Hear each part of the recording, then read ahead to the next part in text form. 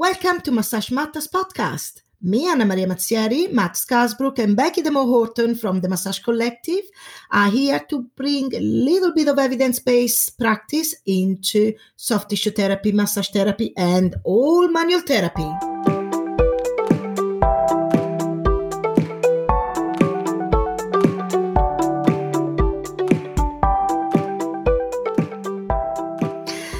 Really excited today because we have with us Daniel Lawrence.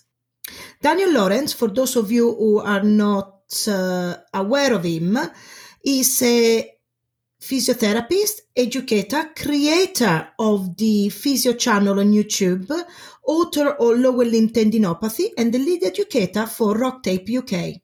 Today, Daniel is here with his physio author hat, as we'll be chatting to him about exercise for pain relief, which is the title of Daniel's course, which just started this month, and the next one will be next month, but also is the author, is the title of his new book, which is going to be due out later this year.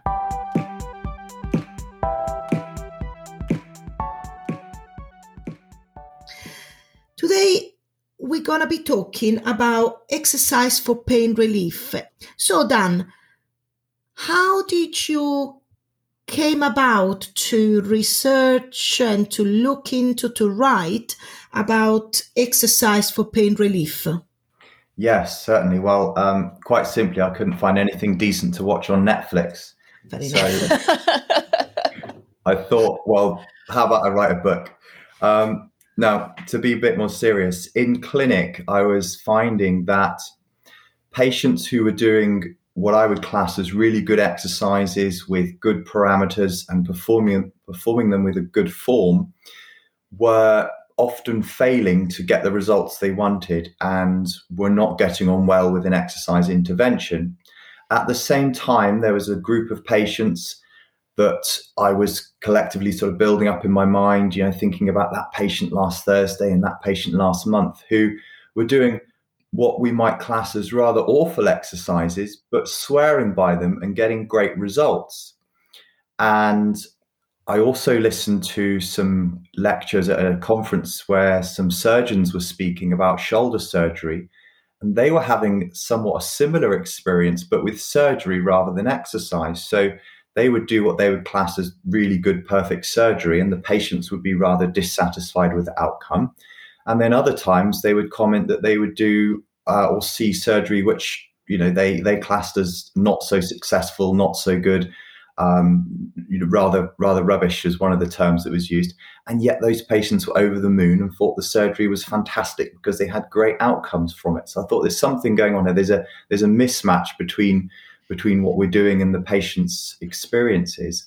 At the same time, outside the clinic, in the industry, in our industry, I've noticed that a lot of people are bolting on education to really increase their knowledge of exercise prescription, to increase their knowledge of strength and conditioning. And there's some wonderful educators out there providing some really solid education.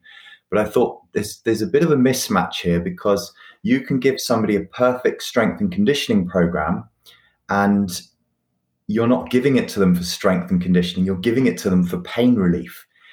And therefore, the way we approach exercise for pain relief is often different, and sometimes entirely different, to how you approach exercise for performance enhancement. So exercise to run a marathon faster, exercise to get fitter, exercise to get stronger. The way you approach that is entirely different than exercise just to reduce a patient's pain. And with that, it comes an improvement in their function and in their daily activities as well. So the way we approach it is very different. Therapeutic exercise, I class, is very different than performance-based exercise. And that's why it was exercise for pain relief and not exercise for strength and conditioning or exercise for weight loss, for example. So that's what got me interested in the topic. And that's what was the catalyst to getting me started.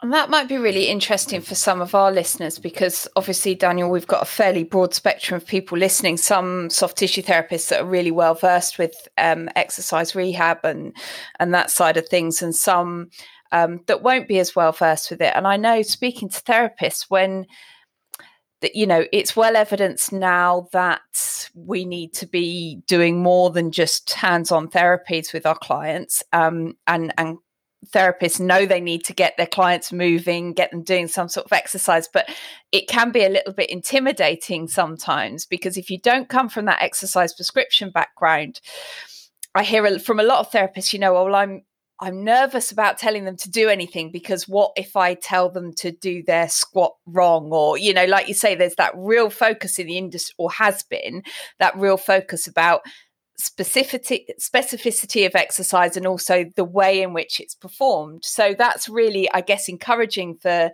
liberating a little bit for therapists to understand, isn't it? That perhaps it's more about, I don't know, what is it more about, do you think? The client's attitude towards the movement, how much they enjoy it? Yes, absolutely, Becky. What you said there is so important. When it comes to exercise for performance measures, it very much is about specificity, to really ingrain the science to make sure that the exercise programs are efficiently meeting the athlete's demands. But when it comes to exercise for pain relief, specificity really does take a battering in the research. Time and time again, the research has shown that specificity doesn't seem to be a key thing for patients. Classic examples include core work and core stability for lower back pain. The research shows that that's no better than general exercise. And another recent study showed that walking was just as good as exercise for lower back pain. Now, that's a very interesting study individually, but it also helps to outline that overall theoretical concept. I would say walking is exercise, but I see what they were trying to get at with this study. And I'm teaching tonight about shoulder rehabilitation. And when you look at shoulder pain syndrome, we often term it impingement, those types of terminologies. But the rehabilitation for that, which can be wonderfully complex, and you see all these fancy movements on Instagram, etc. And as you just alluded to, Becky, if you're not from that exercise world, or you're trying to step into it to offer that service to your clients, you're going to feel rather intimidated and threatened by all of the complexity. And if the patient doesn't get better, or they continue to experience pain, you're going to have that horrible imposter syndrome feeling where you've done something wrong and it's all your fault, whereas in reality, it most likely isn't. So when it comes to shoulder rehab, for example, the research shows that one simple exercise done very simply with a kind of blanket uniform approach, in comparison to a more complex approach to rehabbing a shoulder, the single exercise approach was just as good and arguably better. That's a very interesting study I will be referring to tonight by Chris Littlewood and colleagues, a multi-center trial, really interesting study to have a look at. Again, it's just one example that highlights the overall concept. Yeah. In terms of what it's about, so we could say it's not about specificity, it's not about reps and sets. The research shows us that those things are less important for exercise for pain relief. In terms of what it's about, that's a fantastic question, but it's a huge question because it's about so much. I suppose if we try to answer it more concisely, we could say it's about the individual, and therefore we're left with the complexity of the individual. But if we start there, then that's a good starting point. So are we saying then, Daniel, that the exercise for pain relief is on a spectrum alongside with sort of, pain relief at one end and S&C for performance at another? Or are we saying that actually they are so non-equivalent that they're actually two totally different frameworks? Like, is it a slider that I can move alongside when I've got a client in pain who I improve and they then want to get better at the activity perhaps that caused them pain in the first place?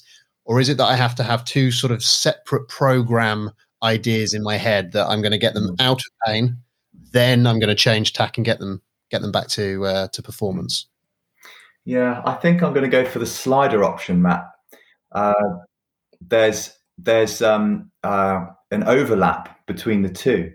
There's a definite overlap between the two, and therefore I'm going to go for the slider option, which I think is good. I don't think trying to kind of separate them entirely would make sense, because right from the very beginning there is an overlap.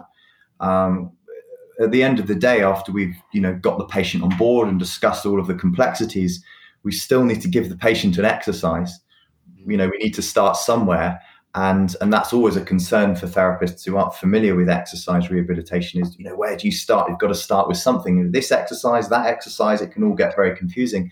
So we can certainly draw upon biomechanics and strength and conditioning when we choose our one exercise to try and choose the most efficient option and the option that's going to, be the most beneficial for the patient. So there's definitely an overlap, and I like your idea of the slider as you move from exercise to pain relief into the performance zone. Into the performance zone for people that are looking for performance. But I was thinking maybe for people that are looking less for performance and more for like lifestyle change, that there's been a lot of talk and discussion about social prescription and social exercise at the moment. I saw a study pop up today to do with social exercise prescription and dementia being a better option than medication. So when we've finished working with our patient one-to-one on the exercise basis, should we focus on specificity and reps and sets and giving them a perfect scientific program, which is, no bad idea at all? Or should we think for this person that's less concerned about performance, should we perhaps try and create something more sustainable for them, which involves more social and more lifestyle changes? That's the sort of thing that I've been considering with our patients, because adherence is always a problem, isn't it? And it's something which is always worth considering to see how we can help people with that. So is it worth just touching on? I appreciate we've spoken quite a while already, because we've already jumped into some good diversions. But is it worth just touching on, Daniel? What do we? And again, I know this is a massive subject. What do we think's going on here, and why? I know in your book you've really touched on why this works for some people and doesn't appear to have the same effect on others. So I wonder if you could just touch on. Sort of as simply as possible, what are the potential mechanisms behind exercise for pain relief, and what are some of the theories as to why some groups respond better to others? Yes. Okay. Thank you, Becky, for that big question, and not an easy one, I must say. Sorry. That's all right. I will get you back. Now, there's many theories as to how exercise for pain relief works, and it may be have some individuality. So for some people it may be very much physiology, and for others very much psychology, and that mix would vary between individuals. But I wondered if today we might focus a bit more on exercise induced hypoalgesia. So that's effectively what we're talking about: exercise induced reductions in pain sensitivity. And for that, there are a selection of systems which are thought to be responsible for offering that type of relief and of pain relief. So many people have probably heard of descending inhibition, and here we can refer to the endogenous opioid system. We've all heard of opioids, the strongest form of pain relief that we can get prescribed. Well, of course, our body has its own internal system, and the endogenous opioid system is one of the most discussed in the research for how exercise kicks off that pain relief, that reduction in sensitivity effect. And it's thought to do that from an increase in blood pressure. So an increase in blood pressure brings about these positive changes. You may have heard it colloquially referred to as the runner's high, for example, and people experiencing not just pain relief, but euphoria and positive mood and feelings of health from exercise probably come from the same systems that offer us the analgesia from exercise as well. There's the endocannabinoid system, which I think is getting a bit more interest in the media at the moment because of the CBD oils, etc., that are becoming popular in places like health food shops and so on. People are starting to get into those. I'm not familiar with the research surrounding whether those products work, but they are tapping into that endocannabinoid system.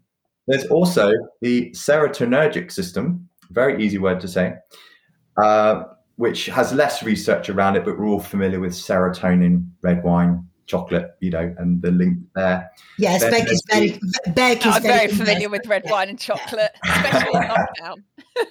There's the noradrenergic system as well, and then we can look at the immune system and the autonomic nervous system as well, of which we've got the parasympathetic and the sympathetic divisions. Influences on all of those can have an effect on the analgesia. So that it's not a case of it's this definitely, but those are the mechanisms that are discussed in the research for how we can achieve analgesia with exercise.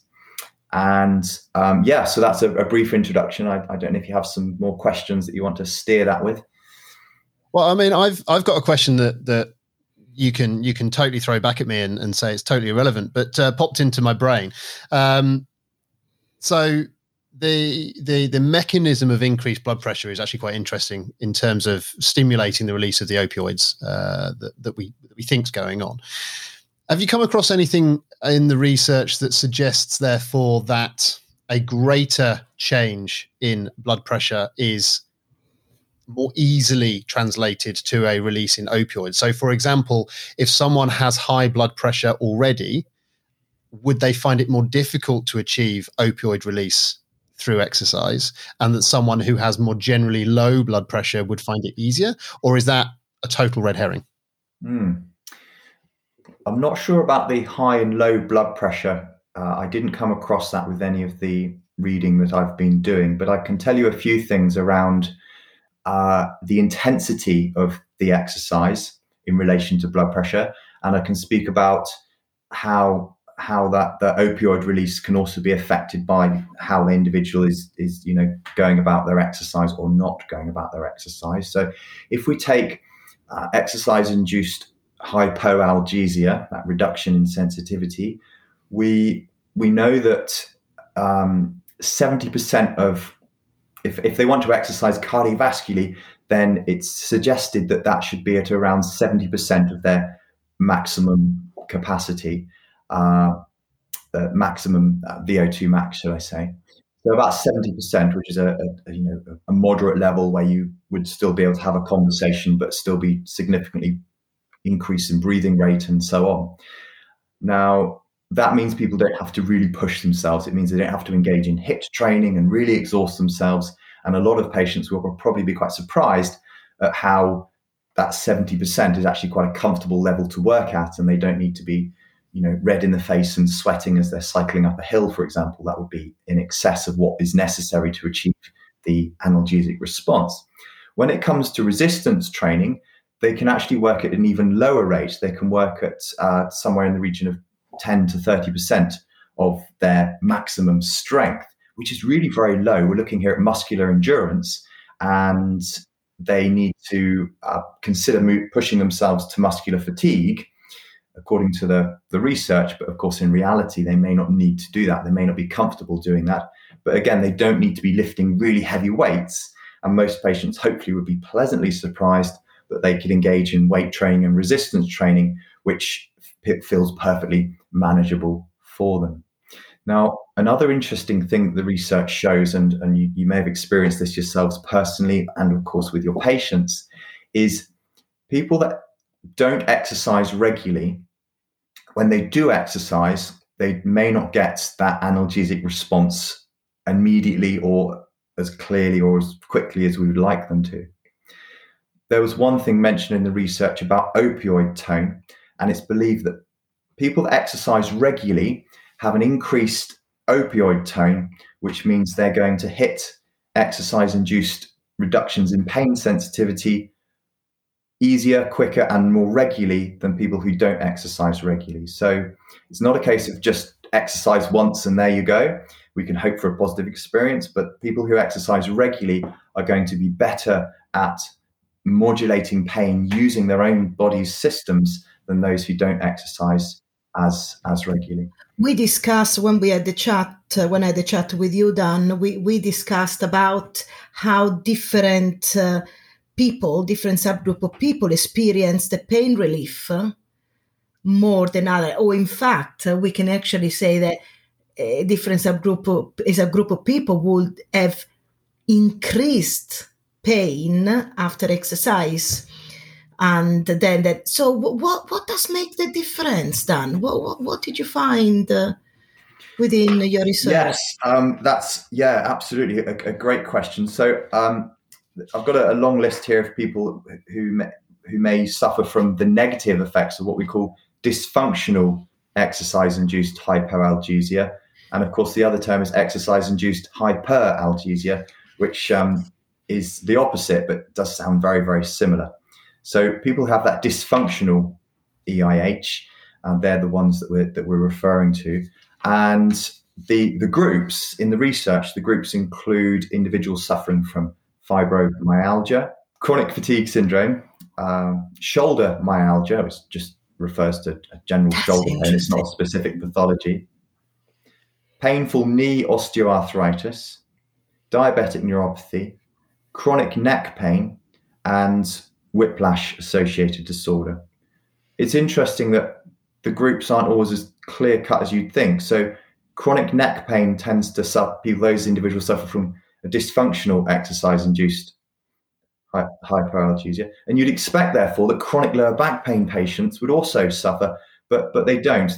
As a group, lower back pain patients tend to do better with exercises compared to chronic neck pain patients. And that's interesting. My experiences in the clinic don't mirror what's in the research, but that's what the research shows. And there's no clear differentiator between the two, because neck and back pain have very strong biopsychosocial links and causes to the problem.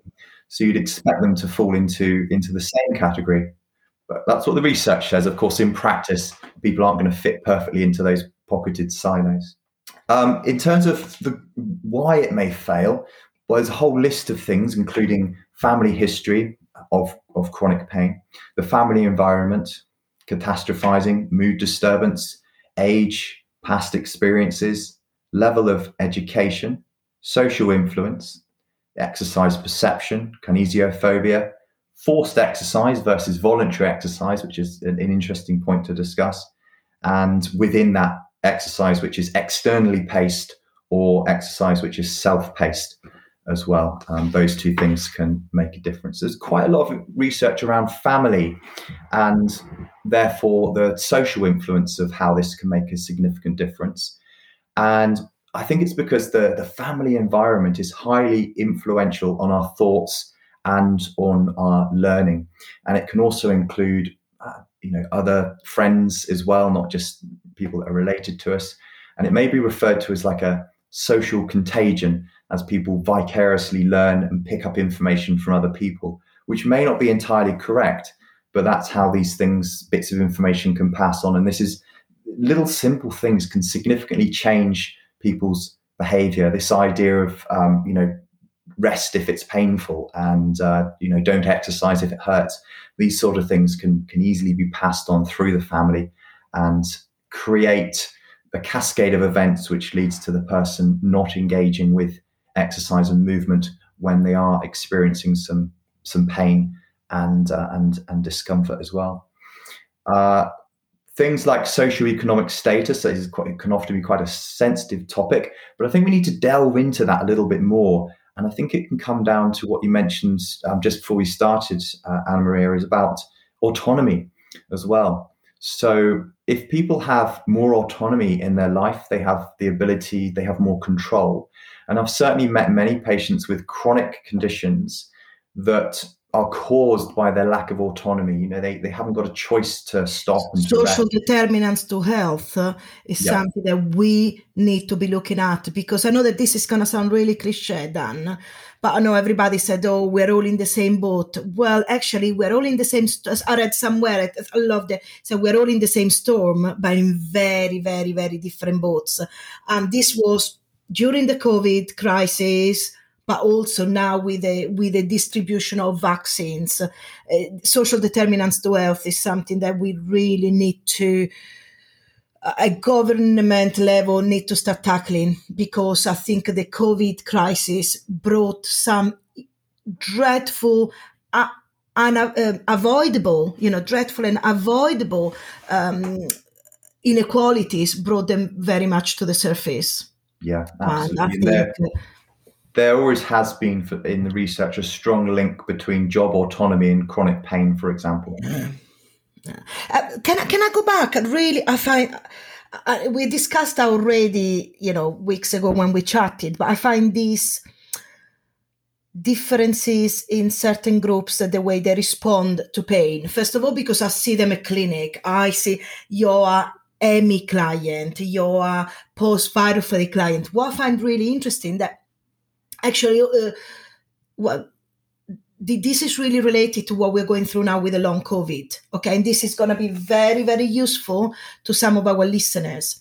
So as you said, research is there. Research has been there for a while that patients with post-viral fatigue, patients with ME, do not respond well, not even to graded exposure. In fact, there was I think very recently, there was a survey completed by an academic group in Oxford Brookes University, and that they published that they found that 80% of people with ME reporting having adverse effects following graded exposure. And following that survey published, NIC actually changed their own guidelines, and they say it's not that we shouldn't do it, but we should be very, very, very careful. The link now with long COVID, and we're writing now guidelines to help soft tissue therapists and therapists to cope with long COVID, and then we have to be very, very careful, because something is having a client suffering with post-COVID symptoms. But there is a time where the post-COVID symptoms may become chronic fatigue, may become post-viral fatigue syndrome, may actually cross over then even further to go become ME.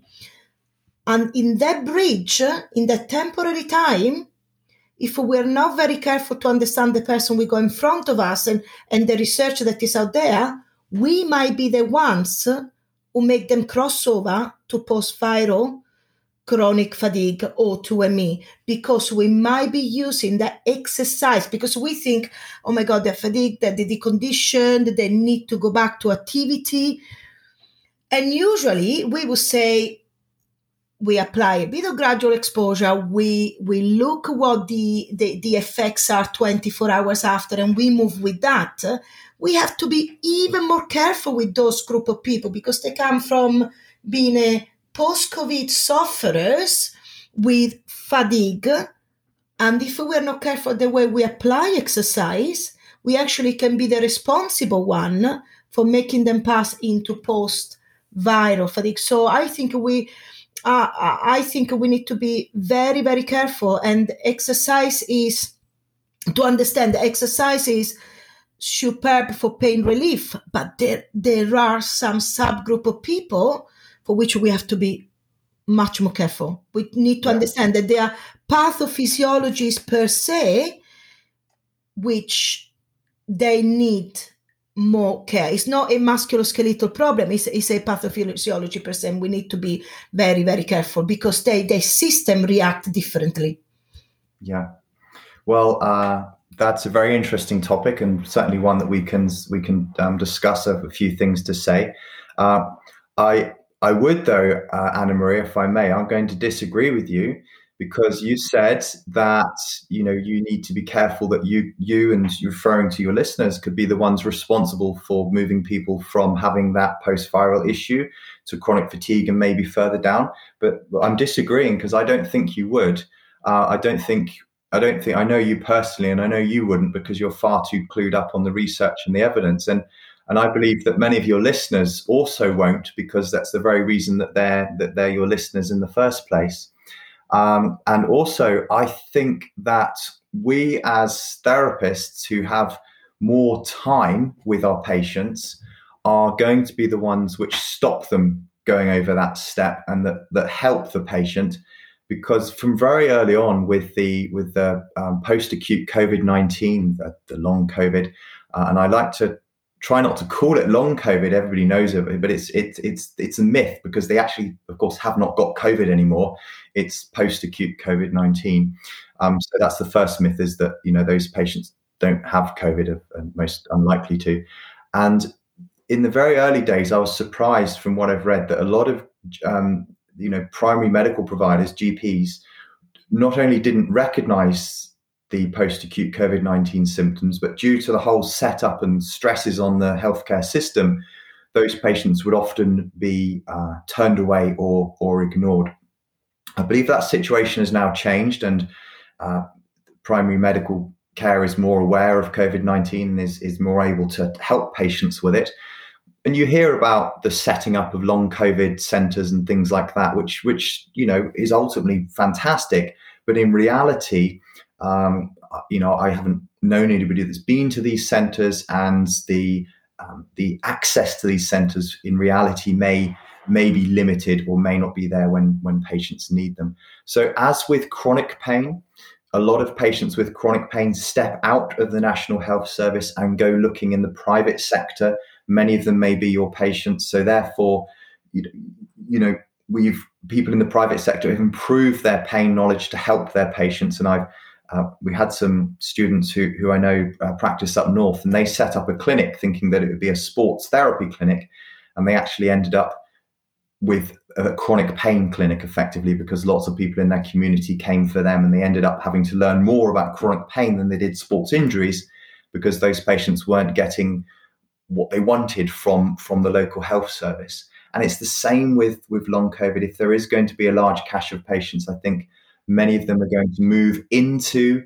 the private sector that has more time to offer them for a condition which isn't just going to go away with a quick prescription or with a couple of physiotherapy sessions.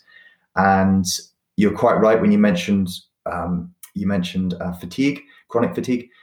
A lot of the research and suggestions for how to manage post-acute COVID-19 come from the management of chronic fatigue, and they include pacing. And also, I know you've done training and you're very interested in breathing and breathing patterns. So they cover breathing patterns and dealing with breathlessness, and they cover pacing and dealing with fatigue. And you're quite right, exercise needs to be approached very cautiously, because chronic fatigue groups and groups with conditions like fibromyalgia, for example, haven't got a great relationship with exercise. And they haven't got a great relationship with any therapists who've tried to force exercise upon them as well. But so, that's why we created, because I totally agree, the multidisciplinary clinic that the NHS are building up, that would be ideal. But we're expecting that because of logistics and because of resources, there might be people falling through the gaps, which they will be looking for private healthcare, or even for us to work around the NHS pathway. But that's where maybe I didn't express it myself. That's where I really urge strong caution on advising exercises to those people, or the type of exercises, because that's where you can overload the system more than it can cope with. I would say to sort of to Daniel's point there, particularly with the pacing and the understanding that we have from when we talk chronic pain, fibromyalgia, etc. It sounds like there's actually a good translation there. We've almost got a model we can work on in terms of understanding that pacing, understanding how we can gradually expose our clients who may be in this post-acute COVID-19 sort of cohort to the exercise. And so actually I not that I particularly disagree with our guests on a regular basis, but I actually really agree with Daniel there in that actually I think we probably have a really good model already in place, at least from which to start and not risk any issues. Yeah, I'd agree, man. A while ago, I put together, not that long ago actually, there's a video on the Physio channel, if I may mention it. And the video is about long COVID. It's about post-acute COVID-19, and it's to serve a dual purpose of helping people that may be suffering from it, but also for therapists. And I wanted, if say somebody with this post-acute came to see you or one of the listeners, there's a wonderful opportunity there to help that individual. And I wouldn't want one of the listeners to be unnecessarily fearful of helping that individual. when they could actually probably significantly help them with some simple interventions using frameworks that are already in place, and provide some really life-changing advice and help for that individual, with the backstop of understanding the serious symptoms, red flags, when to refer. But referring somebody like that just back to their primary care provider may not be in the best interest of the patient if they haven't got any other serious symptoms alongside. No, and when I mentioned that, this is not what I was thinking about. I was thinking we need to be very, very careful that while exercise can be absolutely no problem for somebody with normal deconditioning, somebody that is post-viral, it might have much more serious consequences, and because evidence is telling us so that is even graded exposure is not as straightforward with the subgroup of chronic fatigue or ME patients that it would be normally. I think I'm going to use a really random segue here, so bear with me on this one, because we're going to segue back to something that I'm really keen to ask Daniel about from the book. But so I think when we're talking about sort of graded exposure versus pacing, for me, and you might disagree, Daniel, but I see those as actually quite different. I see I'd use graded exposure in a more perhaps a more acute setting, whereas I'd use pacing in perhaps a more persistent setting. And from a, I suppose you could ask, what's the difference? And maybe I'm sort of arguing over no difference at all there. But someone who is particularly good at speaking around pacing is Pete Moore with his pain toolkit. And for any of our listeners who haven't come across Pete Moore, I'd recommend, if you're interested in more discussions around pacing, Pete Moore is a patient with pain advocate, and he talks an awful lot about his journey. Now, this is the random segue, because Pete Moore was part of a panel a couple of, I'm trying to remember, a month or two ago now, on Le Pub Scientifique with Kathleen Sluka, who is one of the authors that you reference in your book, in your chapter on this, back on the increasing the opioid tone. Do you see that? I think that was a good segue. No one else is agreeing with me, by the way, guys. I knew I referenced Sluka Summer when you said the name. So thank you for reminding me. So it's on the opioid tone thing. Now what Dr. Sluka was talking about at Le Pub was talking about this research that you've obviously covered and discussed in detail in the book. But one of the interesting bits that came up, and this is kind of where I want to sort of ask your opinion now, is it was, okay, so how is this clinically relevant? How is the understanding that opioid tone, if we can call it that, this idea that people who exercise more are likely to get more benefit sooner than those perhaps who aren't as familiar with exercise and may require a little bit longer before they start getting that equivalent of a runner's high. Knowing that, how do we take someone who has persistent pain, who isn't familiar with exercise, but for whom we believe that is the right way forward in helping produce that exercise-induced hypoallergesia?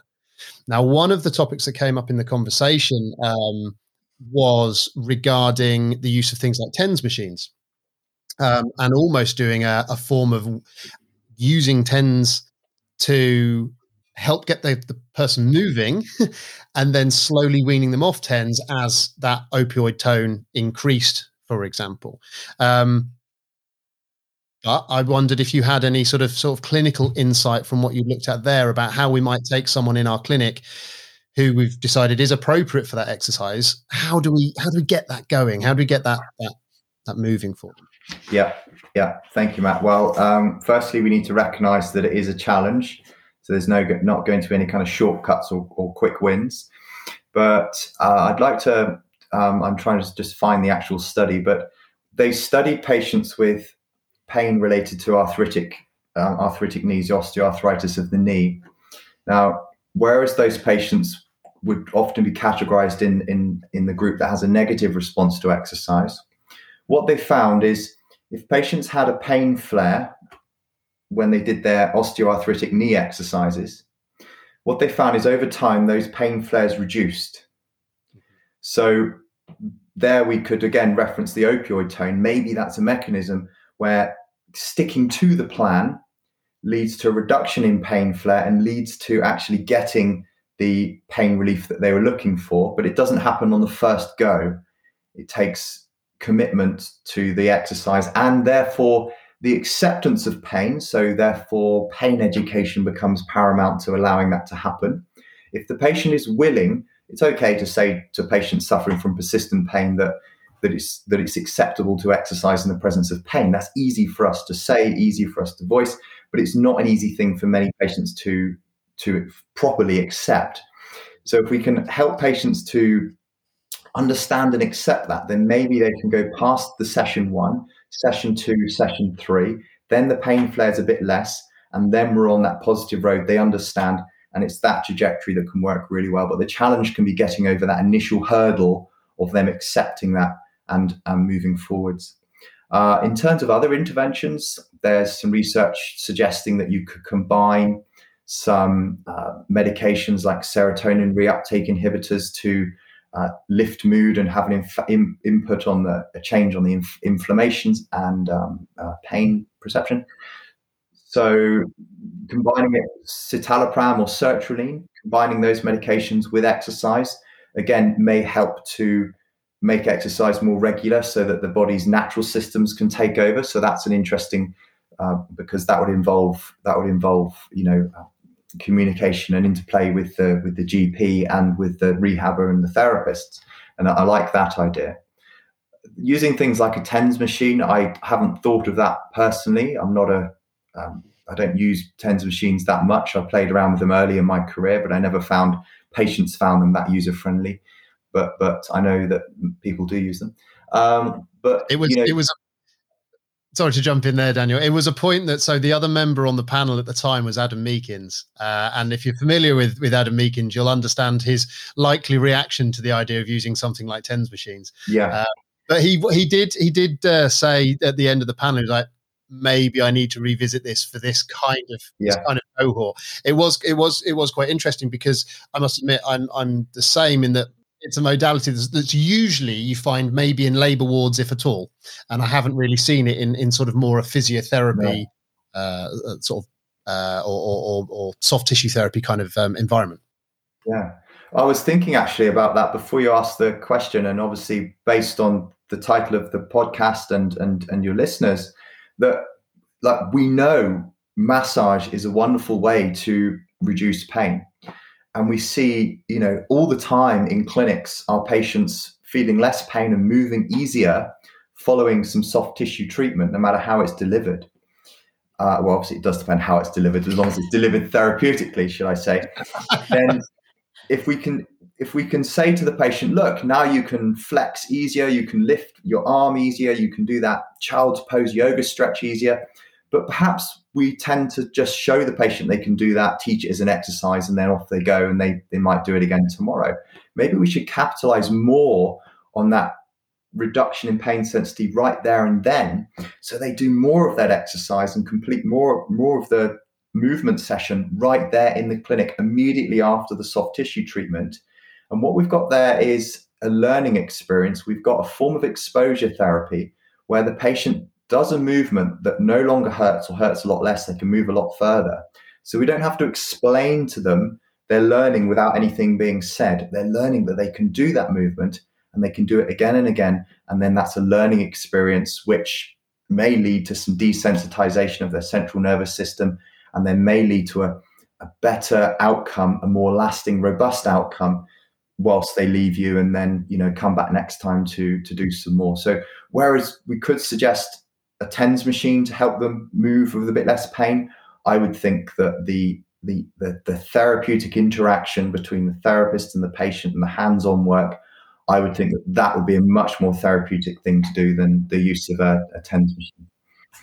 And I think what it all seems to be circling back round to, Daniel, is what really matters is that the client is able to do something consistently. So we find, we're saying the specificity is less important. So we're finding something really that they enjoy, that they, we know that they can do it at that slightly lower intensity. So actually it can be a walk with the grandkids or whatever it is that they're enjoying.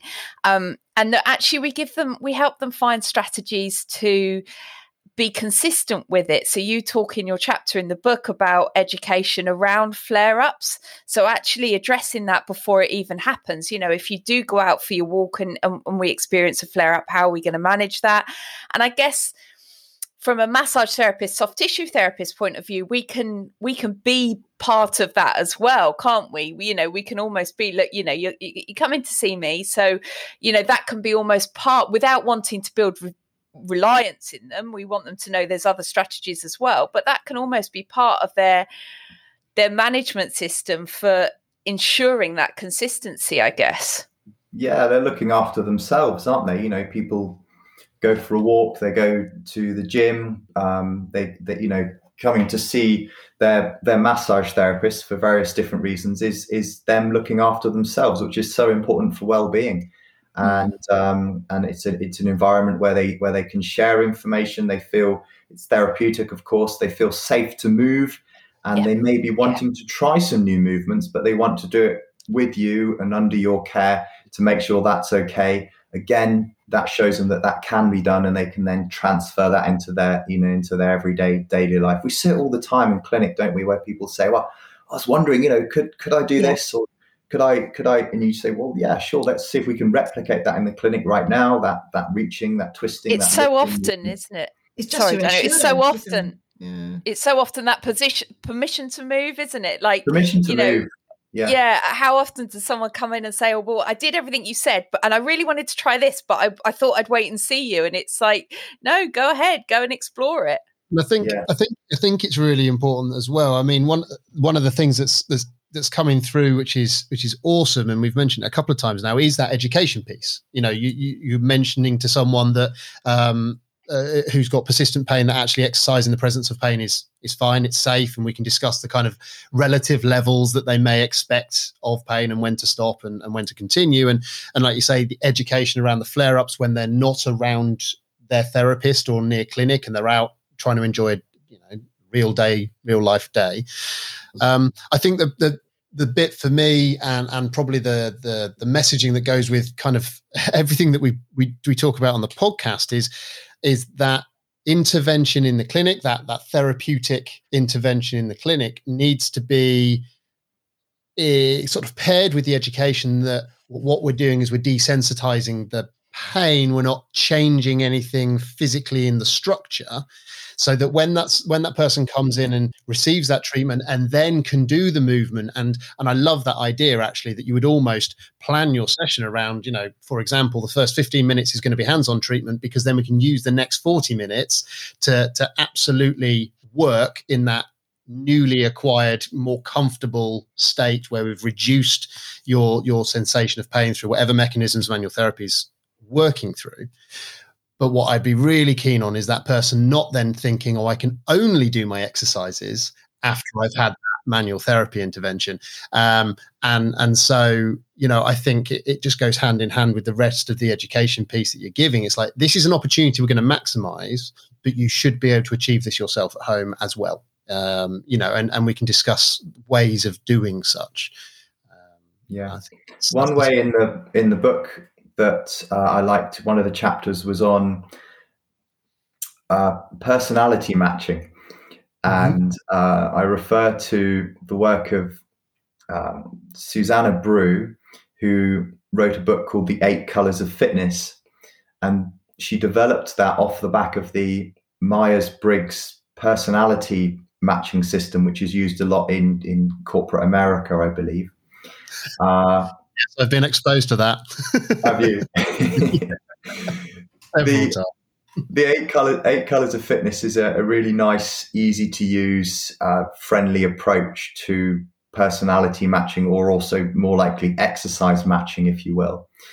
And I like to use that because it allows you to work out what patients might like to do and how they might like to be given those ideas. So I might get a patient to go home and do the online 8 Colors of Fitness questionnaire. And it's nice that I ask them to do something that doesn't involve exercise. So they often like that.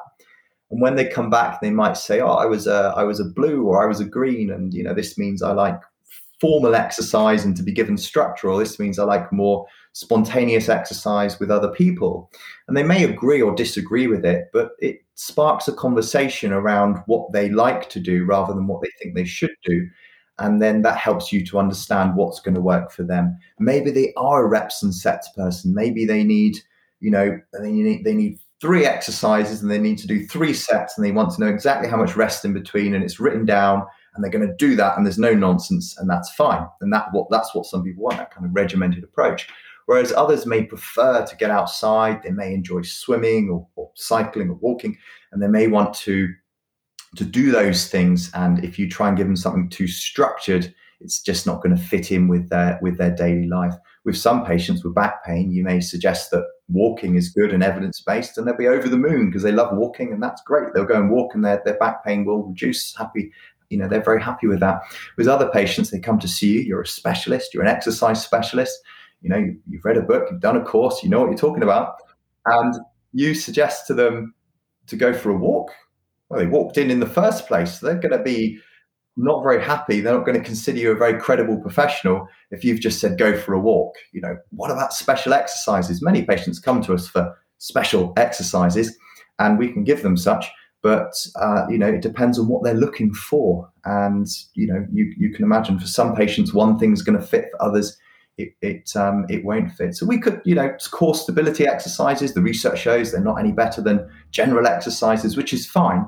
But if your patient is expecting some core stability exercises and that's what they want, then for that individual, they do matter, and they are far better than a general exercise plan because you're matching their expectations. And that's a significant part of the therapeutic intervention, of course. It reminds me of a quote, and to my shame, rather than spending lockdown writing a book, I have been trying to complete Netflix, or in this case, the Disney Channel. And so I've been catching up on Scrubs as a revisit to my uni days. And there's a quote from Dr. Cox, which is that statistics mean nothing to the individual. And I think, that speaks to exactly what you're saying there. It's we understand that, for example, core exercises are no better than regular exercise or other normal exercises for low back pain.